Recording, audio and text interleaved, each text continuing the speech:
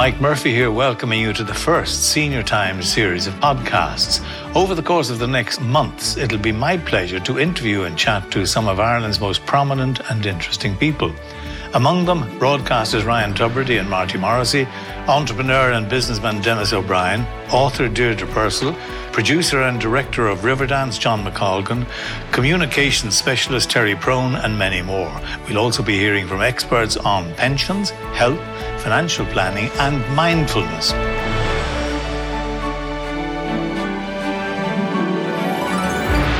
Thanks to our sponsors, Zurich Expressway, Doro, and the Sports Surgery Clinic. Hello and welcome to our Senior Times podcast. I'm delighted to have as my guest today Marty Morrissey. And Marty, of course, is now the ubiquitous Marty Morrissey. I'm really looking forward to having a chat with you, Marty, because to me it's like as if you suddenly appeared and yet there's a feeling as if you've always been there. I'm very interested in your career, and I recently interviewed Ryan Tubridy on this podcast, and I started the chat by saying to him, Ryan, give me an assessment of where your career stands at the moment. And I think it might be an appropriate way of starting our little chat too. So would you mind addressing that for me and letting me know where you are? Very good question, Mike Murphy. Typical, of course, as I would expect. Would you not give me a 2-marker rather than a humdinger of a 6-marker? Assess yourself. I feel like I'm going for a job interview on the Mike Murphy show. Justify yourself. Justify yourself, yeah. Val Doonican, I remember, had a great saying, I'm an overnight success after 20 years. And in some ways, I see myself as, I suppose, a hard worker, very much appreciative of where I am. Sometimes it hasn't been easy because when you do face rejection in this business, and you try and overcome it, and you kind of, there's a thin line between being persuasive and maybe being a bit of a pain in the arse, if you know what I mean. So it's kind of, it is difficult. I've been the GA correspondent for news since 2012. I'd applied for the job as GA correspondent. I'm going off on a tangent now just for a moment. And I went through the interviews and I got the job. But I remember sitting in being told by one of the head honchos in the newsroom that, and I even had the argument in the interview, that I wouldn't give up my commentaries to become the GA correspondent. So I was basically given the choice when I was offered the job, despite saying that in the interview, that you got the job, but you have to give up your commentaries. And I said, do you know what? Let me think about this. I remember it was a Friday at about 5 o'clock. So I thought about it over the weekend and I asked, obviously, family and everything. And on Monday at 1 o'clock, I said, no, I'm not taking it. Because to me, I had a couple of heroes. One of them is sitting across the table from me. The other was Gay Byrne. I love Gay Byrne. And I love Micheál Mara Hertig. And to be in the same company at the time as Gay was still working there and so was Micheál. And to be doing the commentaries. All I wanted was to do commentaries, to be at matches. Never really cared if I never got my face or my mug on the screen. It was never an ambition to be famous. All I wanted to do was to go to the games. So for now, this job, to take that away from me, I said, no, I'll stay with what I'm doing. So a couple of years went by. To tell you the truth, I didn't realise that as correspondent, you didn't do commentaries. Well, that was what they wanted. But there was this logic that was entrenched at the time, that you couldn't do both. And my argument was, but being a commentator, you have access to players. Yeah. And there's a trust, which is the biggest thing I think that you can bring to the table, is trust. And I said, you're denying me that, and you're denying the station that. So anyway, time went by, and I did different things. I ended up commentating, and I'm very privileged to have been the commentator on the radio for Katie Taylor's gold medal in London.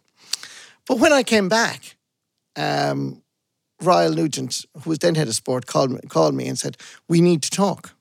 And I said, okay. And he says, yeah, we'll go for dinner. And I said, hello, Ryle? You never bring anybody for dinner unless they're about to get the probably P45. I said, did I do something wrong? No, I just need to talk to you. So there was a change of attitude at that stage, which was a couple of years later. And they offered me the job as GA correspondent again with the permission to continue on doing my commentaries. I suppose, you know how you have a journey? So to analyse where you are, it's kind of, we've had a couple of bumps along the road, but overall, my God, Mike, I wouldn't change it for the world. I've enjoyed every bit of it. But where I am, I don't see myself, how would I say it? I still see myself sometimes insecure. I mean, we joke and we laugh, but still, I'd be sensitive to things. Are you on staff? I'm on staff. You're on staff? Yeah. Okay. But I'm not too sure, do I want to stay on staff, if I was to be honest? Yeah. I think I'd like to do other things at this stage. I look at you, Marty, and I see somebody who has made a success, very much so, of your correspondent, your GAA correspondent role. But the fact is, you've almost been too successful at it in certain ways, because I can see the divergence in your career. I can see where you're now being asked to appear on A, B, C, D. You did your series with Bernard, and that seemed absolutely. You did your Dancing with the Stars. You know, I'm not too sure you call it dancing, Mike, but I mean, you're prancing with the stars. I think prancing with the stars. Yeah, is a good one, yeah. You did that. You were doing radio programs when there are bank holidays and so on. And I can see you heading in another direction, the direction of, if you wish to call it, a TV personality. Do you agree with me? I can see where the temptations have got to be there. But of course, you're back to the point you started with. If you do, you're going to forfeit something else. Correct. And take a chance. Correct. And I suppose there's a part of me that probably wants to take that chance or be given the chance. I mean, I have to be honest, my RT have been good to me to allow, because there is, I think, across all companies, there would be kind of a box effort, if you know what I mean. Mike Murphy, entrepreneur, but you had to leave broadcasting to become an entrepreneur. Somebody else, Johnny is a teacher, Mary is whatever. And it's the same with RTE in the sense that they box you in. And I think it's the way management works. And I don't disagree with it. But it's also, for me, I found it a bit stifling and a bit restrictive. I just mentioned earlier, I loved yourself, Gay Byrne, and Micheál. They were my three heroes in broadcasting. But I also knew I'd never be Micheál, because there was only one Micheál, if you know what I mean. Yeah. And he could do 80 All-Ireland finals. And I knew as time went by, I wouldn't do 80 All-Irelands. And I had no ambition. I had to be me, if you know what I mean, and be whatever God gave me to be able to explore as much as possible. And the biggest thing I love is people. I would agree to do this interview with you, not because I admired you for your career, but I just enjoy talking to you. Do you know what I mean? Yeah. And there was a part of me that finds the correspondency a little bit restrictive, because it is clip, voiceover, piece to camera, Marty Morrissey, RT News, Croke Park. But then, of course, Marty, the thing is this, if you do, supposing, I'm not for a moment suggesting you're going to, but supposing you take that leap into the unknown, you will do programs, some of which will succeed, some of which will not succeed. It's a risk. So there's the comfort of the security in your staff job and knowing I can stay in this and I can go on for another 20 years. Yeah. If you go out into the tough freelance world, you're probably going to be offered a contract, a 3-year contract maybe, or something like that. There's a chance that it won't go any further than that. I've seen people, I would be thinking of performers like, say, Carrie Crowley, brilliant broadcaster, Carrie, overexposed and put into the wrong shows. Correct. Yeah. So, in other words, you've got to be prepared to be the author of your own destiny. In other words, be careful what you choose. Don't just take on things for the sake of taking them on. You're immensely popular around. I mean, there's no... You're immensely popular, and it's fantastic to have the ability that you have to relate to people and to have that to come across on the screen. But if you do decide, I'm not suggesting you're going to, but if you do decide, it's a chance, isn't it? You know that. And I know that from some of my own colleagues who are freelancers or whatever, or indeed people in other walks of life. And I'm not saying I'm doing it either, but I would be dishonest to you if I didn't say it's definitely in my thoughts. Because, you know, life is short. And I've learned this with COVID-19. And I see the great people on the front line who gave up their lives in many cases to be there and got sick to try and help others. And you think, do you know what? While I was off, if you want to call off, and I wasn't really off, it was strange because it kind of gave me a different perspective. I could hear the birds singing again. You know what I mean? The sharks came back to Kilkee. The fish in Venice came back, if you know what I mean. Not that I was, and you suddenly say, and I even saw the stars at night. I know that sounds ridiculous because while I love Dublin, I'd be an adopted son of Dublin, but Dublin has been good to me. But sometimes you can't see the stars at night. Where you're out in the country and there's no lights, you can. And it kind of gave me a different perspective, to a bit of solace and a bit of time to reflect. And I also thought, you know what? I didn't feel the last 25 years going in RTE because I was in a job that I loved. Yeah. So it kind of... You're at a crossroads. I am, basically, you are. Yeah, I can see it in your career. Yeah, You're at a crossroads. yeah. And may I wish you well Thank in you, whatever decision you take, if you take that decision, Marty. Thank you, Mike. Where did you come from? Tell me about your background and your family. I know you spent time in America when you were young and things like that, but just give me a read on your parents and your background. Very briefly, my father went to school in his time in CBS, did everything on Squelga, and he was from West Clare, a little place where we now live as such. And now, a very fancy word is on the Wild Atlantic Way. Outside the villages of Quilty and Mullock. And he went teaching in Mallow, in the Patrician, and he rented a room, and this girl came along. She was a hairdresser, and the house was owned by her cousins, and they fell in love and basically went to America. So Peggy and Martin met up. Did they get married? They did. They got married and went to the States. Okay, brilliant. So I don't think they ever thought a child was going to come because they were married 4 or 5 years before I arrived. But when my mother got pregnant, they insisted, they both decided I was going to be born in Ireland. Conscription was in the States at the time. This is far-reaching thinking. Oh. So when they knew they were going to try and make their career in America. Basically, my father was an only child, and my mother's an only child, and I'm an only child. So I've no first cousins, no aunts, no uncles. But my father's father, my grandfather, loved the land. He reminded me so much of Richard Harris in the field. That was my memory of him. The field and the land was everything.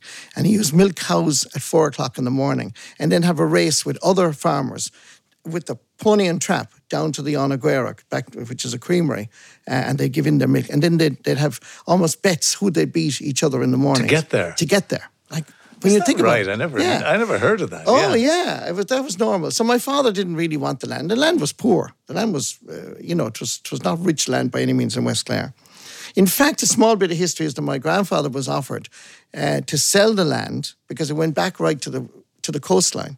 Because back in the 30s, they were thinking about building an airport.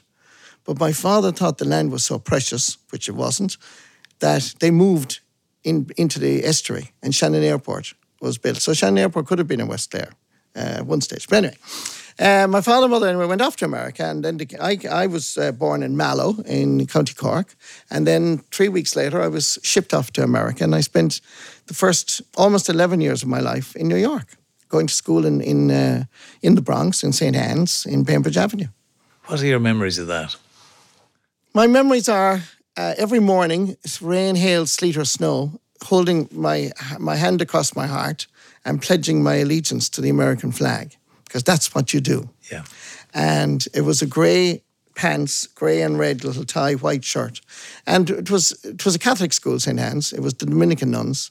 And there was one nun that took a fancy to me because I was Irish and she was Irish, and she kind of took care of me. Sister Thomas, lovely lady. And because there were Indians, there were Romanians, there were Germans, there were all nationalities, and obviously Americans, some Indian girls as well. But there was a lad from Wexford, Dennis Murphy. He was the only other Irish boy in the class. But it was different. It was kind of strange. Every Wednesday we'd have to do what we thought was a fire drill. And the alarm would go off and we'd all march down the stairs, out onto the basketball court, and we'd then be brought outside the basketball court. But the parents were getting concerned about it, and the police would arrive every Wednesday. But what it was there was a public school down the road, and the lads for the crack would ring up the school and say there was a bomb in our school to get the Catholic boys out and girls.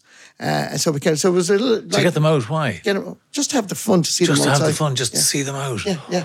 Really, for goodness sake. But it was strange. Like, it was a mixed culture, Mike, because for me, in the sense that while I did my because that was what I was told to do when you're 6, 7. So you were American Monday to Friday. And then every Sunday you went to Gaelic Park and you became Irish again. Because you went to Gaelic Park because it was before mobile phones and before texts and emails. And my father was a travel agent. So everybody would book with a travel agent to come home to Ireland or go on holidays to the Caribbean. Because when my father and mother went to America first, my father worked with Cook's Travel and then with Aer Lingus for a little while, and then he went into a travel agency called Fairways. And then he went out on his own. So I remember, I have a great fascination with planes and aviations. I love airports. And my father, when he opened up his travel agency, he'd bring me to Kennedy Airport.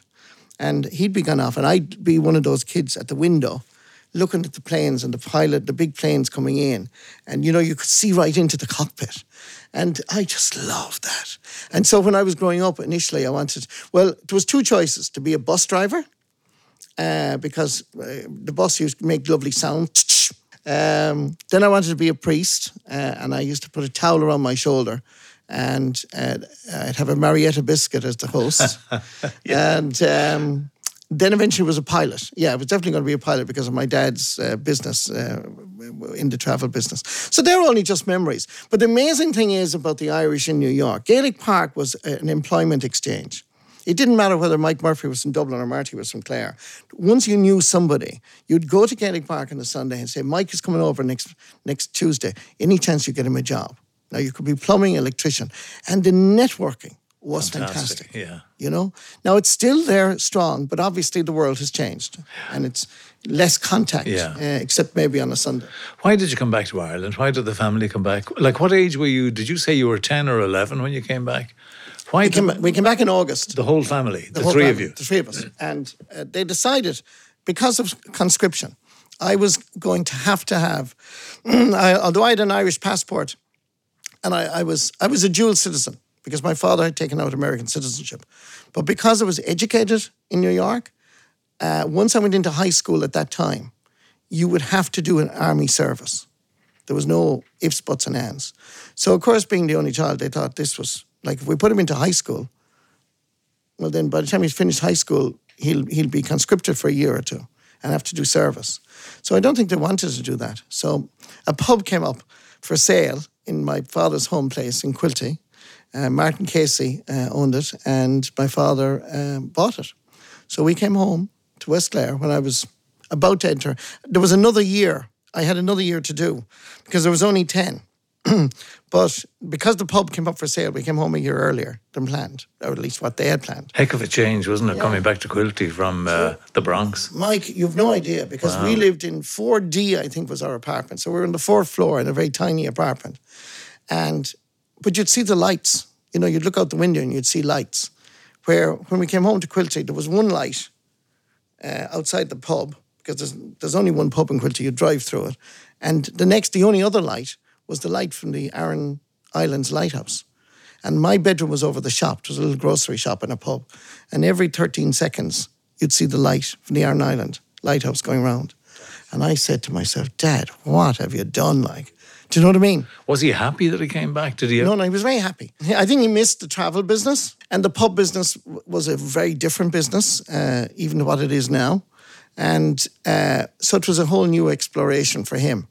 But I think he enjoyed it. But I also thought, I remember when I came home, I was happy to come home because all I wanted to do was play football and hurling.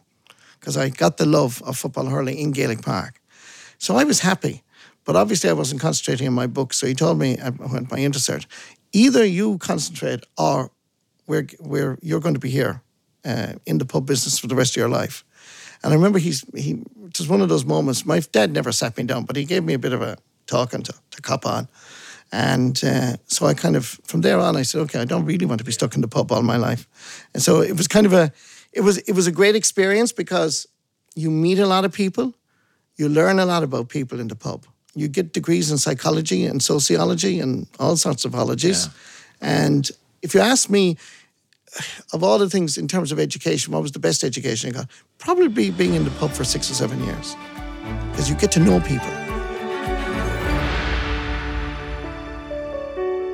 If you're enjoying this podcast, why not subscribe to Senior Times, the magazine and website for people who don't act their age? Or maybe you have a loved one or a friend who you know would love to read more. You can buy a subscription and have the magazine delivered direct to their door. To subscribe to Senior Times, visit the website at seniortimes.ie and like us on Facebook at facebook.com/Senior Times. Being future ready. It's a powerful feeling. Like pedalling to the top of the hill and knowing that now it's just freewheeling all the way to your front door. Whee! Feel powerful about your future. Talk to a financial broker about a pension powered by Zurich or visit zurich.ie. Zurich Life Assurance plc is regulated by the Central Bank of Ireland. If you have a free travel card, did you know that you can use it on expressway coach services all across Ireland? Travel from Cork City to Sligo Town, catch a flight from Dublin Airport, or visit the home of the Titanic. Adventure awaits. And with reclining leather seats and free Wi-Fi, getting there is half the fun. Where will you go? Hop on board or visit expressway.ie. Now here's your chance to win a top-of-the-range smartphone designed specifically for an older person. Doro are market leaders in creating phones with clearer sound and larger text, one that's protected if it falls or can alert others if you do, and makes staying in touch with family and friends simple and enjoyable. At Doro, they are dedicated to helping seniors live a better life without compromise. Doro helped make ageing an independent, secure and rich part of life. After all, age is just a number. All you need to do to win a top-of-the-range smartphone, kindly provided by Doro, is to go to the website www.seniortimes.ie and follow the instructions. To see the full range of Doro phones, visit www.doro.com. The lucky winner will be announced on the Senior Times Facebook page. Doro phones, making technology easy for all.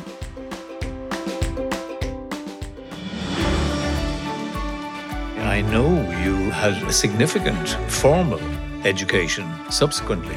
You know, I know you was it UCC you went to? Or I went to UCC, yeah. And you did microbiology and medicine. And why did you go into that area? Was it medicine that attracted you? It was. I think I wanted to cure the world and also meet as many nurses as I possibly could. So I thought, and I'd look good in a white jacket. All the wrong reasons for doing this. But I suppose I worked my ass off, really. It wasn't that I was bright or intelligent. I was just a hard worker. But I also knew I wasn't that content about it, so I changed. From what to what? From medicine to science. Medicine to science, is that right? You can do that. You can do that after 3 years. And then when I was doing that, I said, do you know what, Mom and Dad, because I had to persuade them as well. They were very happy for what I was doing. I said, you know what, I think I might do a H-dip.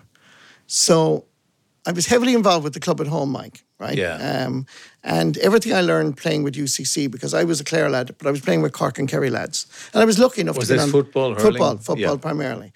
And I was lucky enough to get on the Sickerson team and I played with the Kerry lads. And I said, you know what? There's no difference between these Cork and Kerry lads and the Clare lads, except Cork Kerry lads believe that they can win All Irelands, where Clare, just we'll do great if we win the first round. If you know what I mean. It was a psychological thing. So I went back to the club and I started training lads who were only 3 or 4 years younger than me during the summer thing. And didn't we win a couple of things? So one day, this woman, I was at home and I was home alone actually, and this woman knocked on the front door. And you know yourself, Mike, in country life, some people, you never knock on your front door. Everybody comes in the back door. Yeah. So this was definitely a stranger.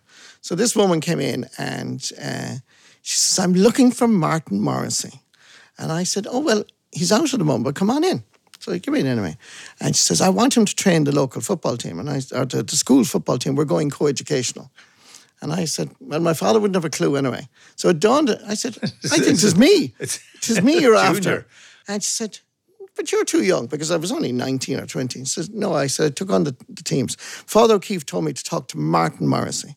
And I said, well, we distinguished, my father and myself, between Martin and Marty. So bottom line was that I ended up taking, while I was doing my H-dip in UCC, taking the young lads in the school in Spanish Point at weekends when I was home. And I'd teach them a bit of football, which was the main sport down the West Clare.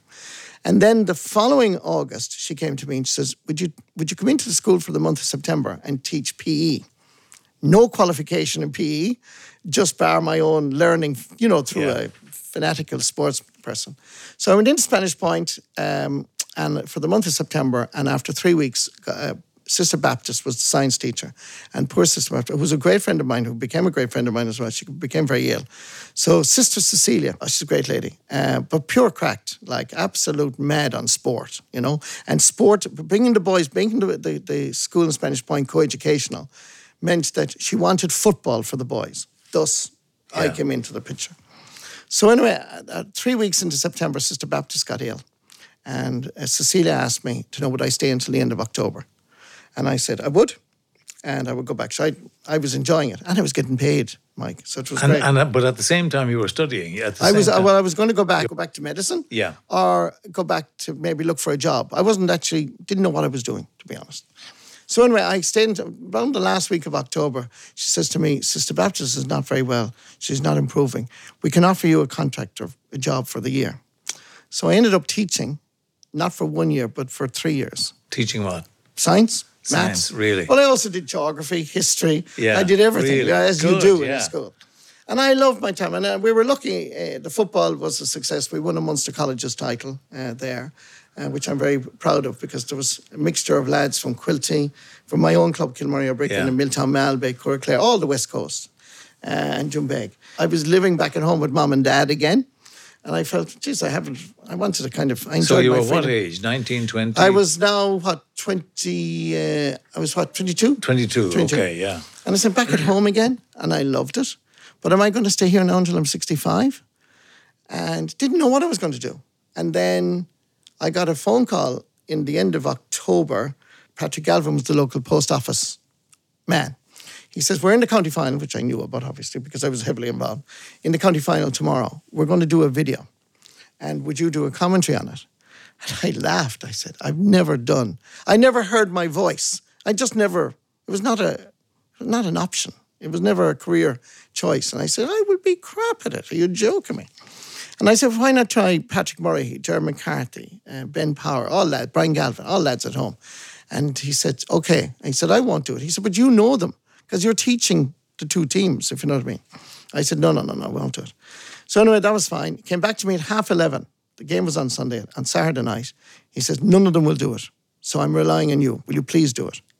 So I said, okay, I'll do it for you. And I said, but hopefully nobody will ever listen to this.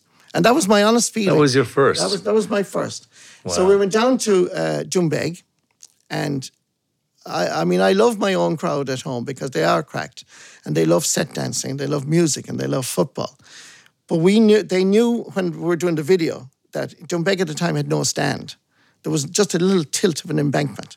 So to do the video properly, they drove a tractor and trailer from my parish down to Jumbeg, past what is now Donald Trump's place, Jumbeg Golf Club, down to the football field, put the tractor and trailer sideways on the embankment. It was October. Put up sheets of galvanised because the Atlantic was coming in from Kilkee, and I did my first commentary. Fantastic. Also another fluke. And listen, and that is literally how you started. How it started. And did you kind of feel, this is for me? I like it. On the Monday night or the Tuesday night, they were charging 50 pence to go into the hall to listen or to watch the video. This really does sound like the Dark Ages, doesn't it? This was 1984, as I think of it. And Mary Kate Galvin, God be good to her now, I met her in the shop. She was the post office, Patrick's wife. She says, you should start applying to RTE. It's really good. I said, it's not. And I kind of did it like Micheál Mara Hertig, if you know what I mean. I know what you mean. You were kind of a pastiche. Absolutely. Pastiche Micheál. Correct. Yeah. And I everything, and 'tis a high dropping ball, you know the way Micheál.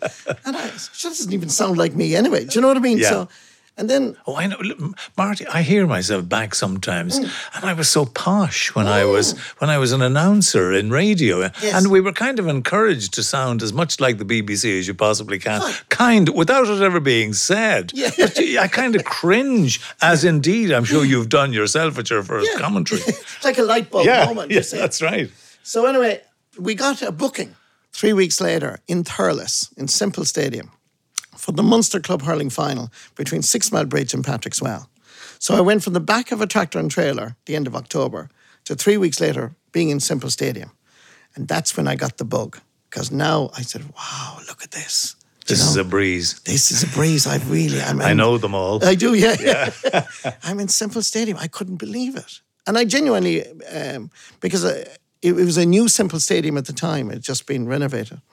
And then I decided to start applying to RTE the following January, February. And I got 3 years of rejection of letters. Did you? I did. And you then, applied as sports, I presume, sports. as sports commentator, Yeah. et cetera, yeah. Yeah. And I remember applying to radio. Radio wouldn't even tolerate talking to me at all. Where TV, Tim, I wrote to Fred Cogley because I thought I looked up somewhere that he was the head of sport. But I learned that it was Tim O'Connor. Then I rang one day and I got Frank Whelan. And Frank says to me, you know, look, he says, I'm sick of you ringing. You know, Frank is very witty. Frank was administrative on the administrative side, the sports Correct, department, yeah. yeah. But Frank, I think, took great sympathy on me. He says, look, Jez, we're fed up of you ringing here. We either get rid of you or we're going to give you a chance. I'm going to talk to Tim. So that was fine. Come up to me. That was it. Oh, yeah, he said, come up to me. So we met in Madigan's and we sat down because we never met. All I was doing was sending up VHSs. Not DVDs now, yeah. Mike, VHSs. Yeah. And he said, oh, geez, we're sick of you applying. And he said, but look, come up and we'll have a chat. I think he wanted to suss me out. Was I anyway decent at all? So we had lunch in Madigan's and he went back in. That was just before Christmas. And in the beginning of February, he rang me to know would I be available on Sunday to do a match. And I said, absolutely. I said, when will I get the result of this audition? And it was in Croke Park. It was Dublin Roscommon, league game. He says, you get it that night because we're putting you out. And he had, I think, persuaded Tim to give me a chance, sink or swim. So off I went to Croke Park. I'd never been in the commentary box before. It was the old Croke Park, but it was kind of my dreams. If they never gave me a gig, actually, I was happy to do the audition. But you must have been terribly nervous. Oh, stop. I mean, that was a nerve-wracking introduction, let's be honest. Big time. And a test. And it was on EFP. Single camera coverage. Yeah. But they were still putting out on Sunday Sport that night. Yeah. But I remember the camera crew were saying to me, look, don't relax. They knew I was the new kid on the block. Relax, you'll be fine. Just remember, there's 1.5 million about to listen to you. And there was a big laugh. Do you know what I mean? Yeah. So I got used to the Dublin wish very quickly. Quite. Yeah. So I suppose they relaxed me in some ways by making me laugh, you know. That was 1989, Mike. How were your parents about that? I mean, you'd now gone from, you know, you're heading for a good, steady, pensionable job to indulging yourself in this kind of nonsense. Yeah. And what was their reaction? Well, if Mike Murphy met Peggy Morrissey, my mother right now, within 10 minutes, she would say to you, and he gave up a fine, pensionable job. That's right. To follow this nonsense. Absolutely. And he could be home with me now, minding me. That would be the ultimate thing. Absolutely. And it's just pure madness. That's her great phrase, pure madness. Instead of going teaching and being local. Yeah.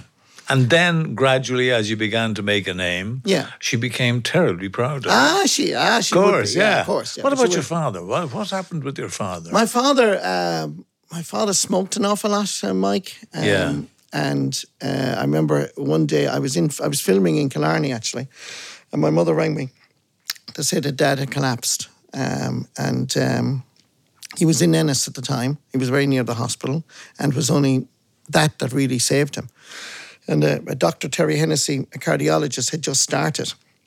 I don't think they had a cardiologist in Ennis General Hospital before that, but he just started. But literally, Terry Hennessy saved my father's life, and for that I would be forever thankful. But he had a pacemaker. He had a triple bypass subsequently, above here in the mater, and he had a pacemaker installed. And we got 6 great years with Dad. And I went over shopping to New York in December 2004. And he actually brought me to the airport. And we went from Shannon. Normally we'd leave from Dublin. We went from Shannon. And he was looking great. And he loved Darragh O'Brien.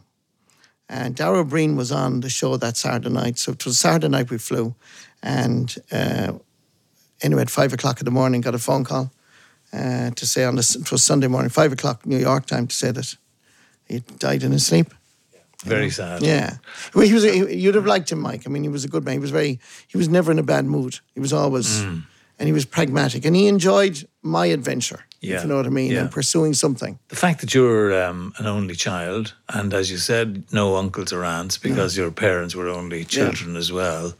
How has that reflected on you? Is your private life a restricted life, or do you make it a sociable and social private life to go along with your the fame, if you want to call it that? Good question. God, you're playing a blinder here, Mike. I have to say, you're flying it.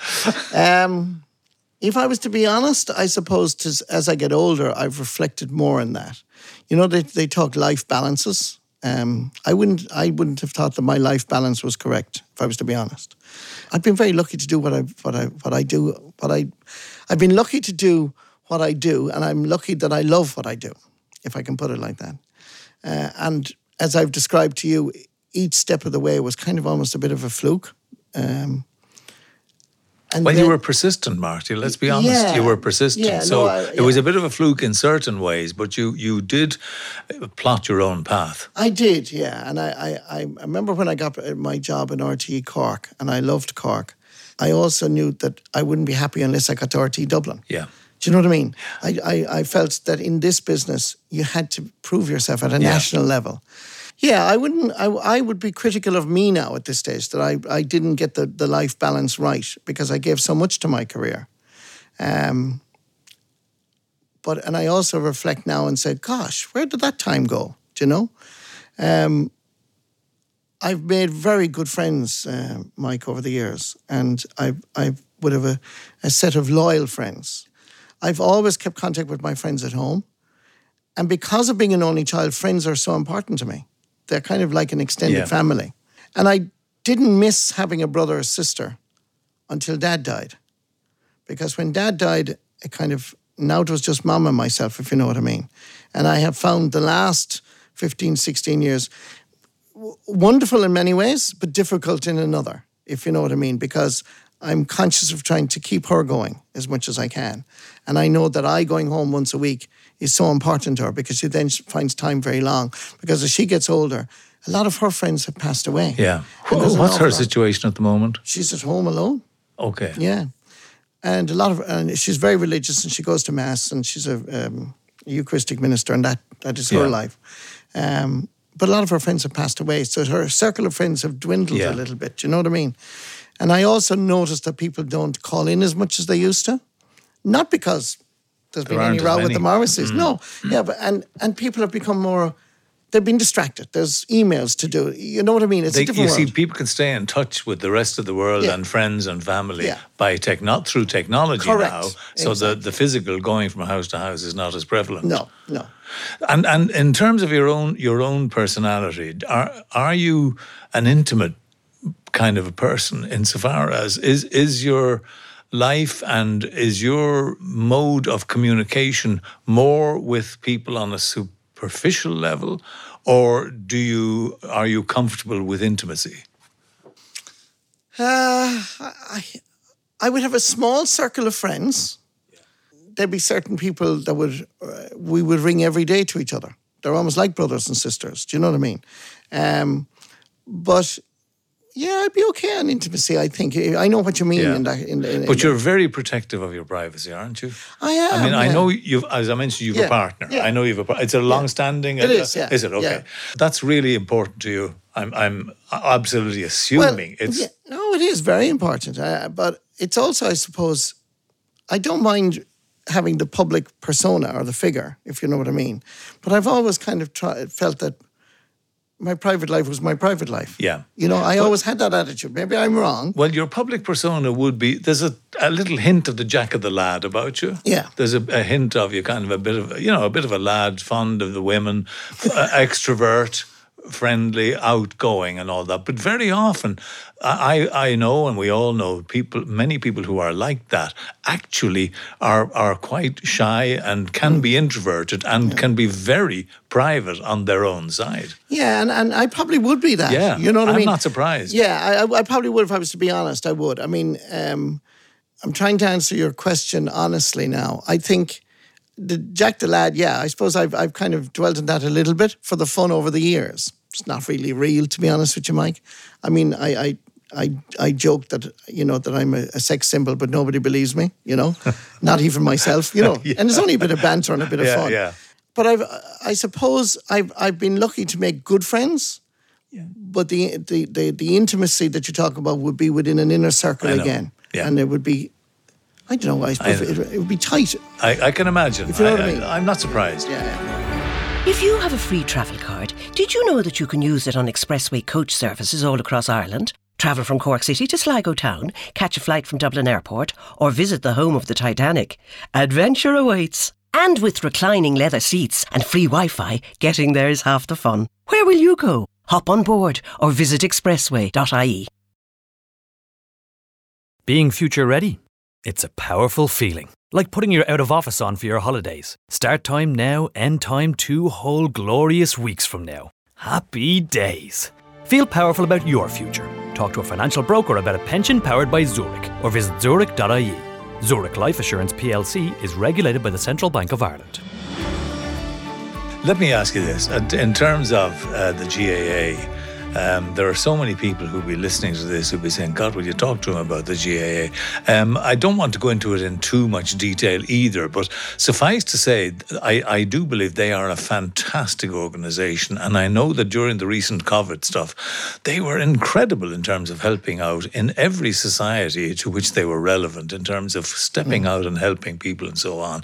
I think it's an amazing organisation, and I know you've huge admiration and affection for the GAA and for the people in it.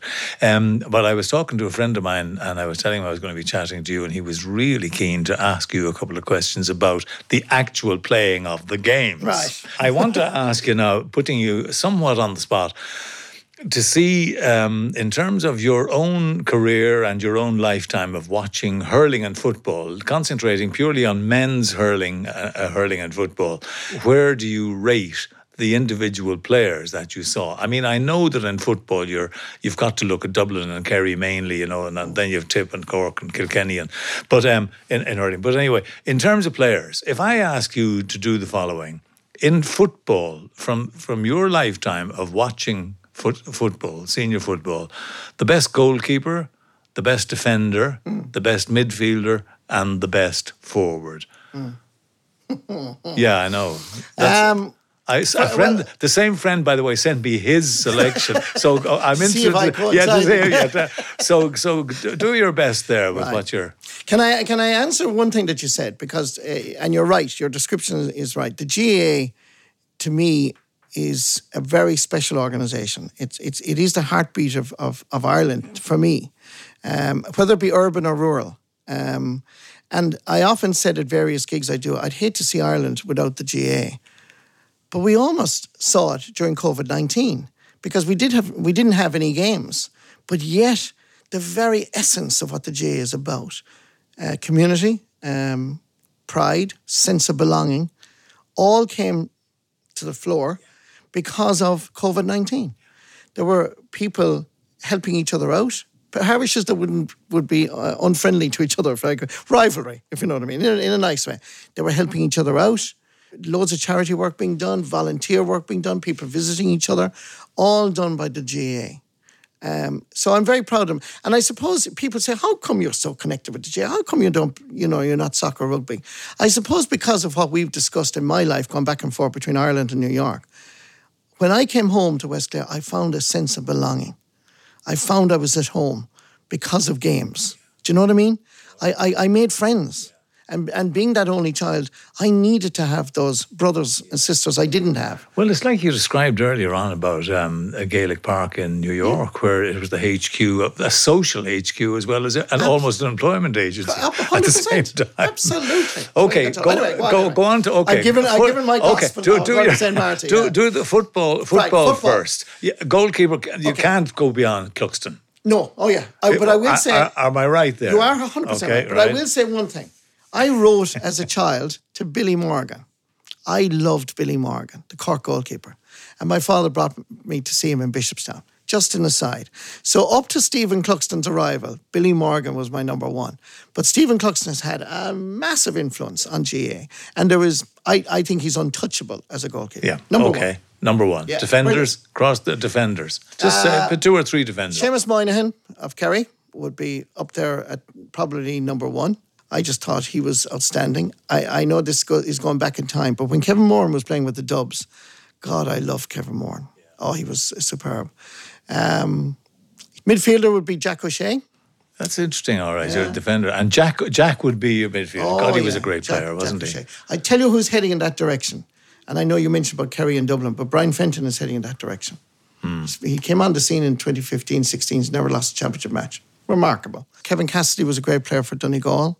Go midfield, so, okay. Midfield. Well, my number 1 would be Jack O'Shea. Jack O'Shea. Mick O'Connell was kind of... I know they always talk about Mick O'Connell. Mick was a bit before... He was before my time, yeah. Okay, forwards? Forwards. Well, there are so many. Mikey Sheehy, Peter Canavan, Cullum Gooch Cooper. Oh, yeah, Gooch was a fantastic player. Brilliant. Absolutely, yeah, he was brilliant, wasn't he? Michael Murphy, my namesake, up in Donegal. Brilliant footballer. Yeah. You could play him anywhere, in midfield or whatever. Canavan, Canavan is even smaller than me, and what a player. He was just fantastic. Yeah. Move on to hurling, will you? And just do the same thing again. Right, okay. Oh, God, there are so many great goalkeepers over the years, whether it be Ollie Walsh or Noel Skehan or Brendan Cummins or Damien Fitzhenry would have been up there at number 1 for me for a long, long time. But the present Kilkenny goalkeeper, Owen Murphy, I think is absolutely brilliant. Oh yeah, he's different class, Owen Murphy. God, hasn't Cody done an amazing job with Kilkenny through the years? Job. I mean, he really, really has, hasn't he? He's been like the Alex Ferguson, hasn't he? Big time. He's either 21 or 22 years. I forget now, to be honest. It was like being a manager for that long. Yeah, amazing. I have to say, I remember we got a brainwave at work that we would say, what about Brian Cody? What does he do other than manage Kilkenny? So I came up with the idea that we would go down to Mr. Cody and ask him, what would he do on a Monday and a Tuesday and a Wednesday and Thursday? And we thought this was going to make a great feature. So he said, so down we went and said, so Brian, what would you do on a Monday night? Well, the under-14s are playing below on the pitch and I might go down and have a look at them. And Tuesday night would be senior training. Okay. Wednesday night, the junior Bs are training on a Wednesday night. And by the time we got to Friday, we just said, you know what, this is a total waste of time. This is not going to work. That was it. We wanted him to talk about playing golf or going to the movies or whatever. None of that. Everything is hurling. Okay, anyway, defender, hurling. Brian Corcoran of Cork, Shawnee McMahon of Clare, Jackie Tyrrell of Kilkenny. Yeah, good. Go to forwards. Forwards there. Again, you're looking at Kilkenny, aren't you? DJ Carey. Yeah, DJ Carey. Most of them would be Kilkenny. Do you know, funny thing, that would be right. Wouldn't you look at Eddie Kerr? I mean, Henry Shefflin. Oh, King Henry. What a player. I mean, isn't it the truth? These boys were something else from Kilkenny. From Kilkenny, correct. James E. O'Connor in Clare would be a very good player. Jimmy Barry Murphy in Cork. Babs Keating. Babs was... I was only a young lad now watching Babs Keating. Oh, he was the a great barefoot player, one, wasn't 71, he? I think it was. The Dooleys in Offaly. Davy Fitzgerald wasn't a bad player himself in his time, was he? No, he was. He was a great friend of mine, and God, he's a great character, and he's so much loved in Wexford. He is, funny. Isn't he? Okay, you've done really well. And you coincided so well with Pat Power's selection here. Listen, let me ask you this before we go. Yeah. You're a sartorial delight. And I'm just wondering, do you have a dress advisor tucked away somewhere? John Rocha, perhaps? Have you somebody who advises you on the ensembles that you choose to wear when you're on television? Well, Marty? thank you very much, Mike. Yeah. And I totally agree with your judgment. As you can see with my blue jeans today and a jacket. The anorak is not quite in keeping with what I was expecting, frankly. But anyway, go on. Well, particularly for your podcast, you would expect a bit of a cravat and a collar and tie or whatever. No, absolutely not. Patrick Burke in Kilrush and Kilrush and Ennis is very kind to me in terms of advice. But usually I have to rely on Liz, actually, my other half, to say, are you joking? Are you joking? Do not. You're not going out in that. Correct. And that white shirt is worn. Can you not see all the wrinkles on it? No. And I thought, but it's fine. Nobody will see it. It doesn't matter. But Marty, you do insist on opening the extra button down, don't you, to show off that manly chest? Very important. And not a rib of hair to be seen. Marty, I just can't wish you well enough as much as I'd like, I wish you the thank you. very best for the future. You're a delightful man. Thank you. And you've got an energy about you that deserves to be rewarded. You'll always be popular. You'll Well, thank you, always Mike. have people who will want to be with you, to meet you, to socialise with you, and to maybe lend a hand if necessary. But anyway, I wish you every success with Thank the you. rest of your career, and thank you so much for joining me. Well, I'm delighted, Mike Murphy, because I watched you for years on TV and listened to you on the radio, and you're a trailblazer. So, I mean, you guided us, the rest of us. So I'm delighted to be part of your show. That's the truth. Marty Morrissey, thank you. Mike Murphy, thank you. That's all from us for this week. We hope you've enjoyed this podcast and that you'll join us again. The Senior Times podcast is produced by Conor O'Hagan and brought to you by Senior Times Magazine, Zurich Expressway, Douro, and the Sports Surgery Clinic. This is Mike Murphy saying goodbye for now.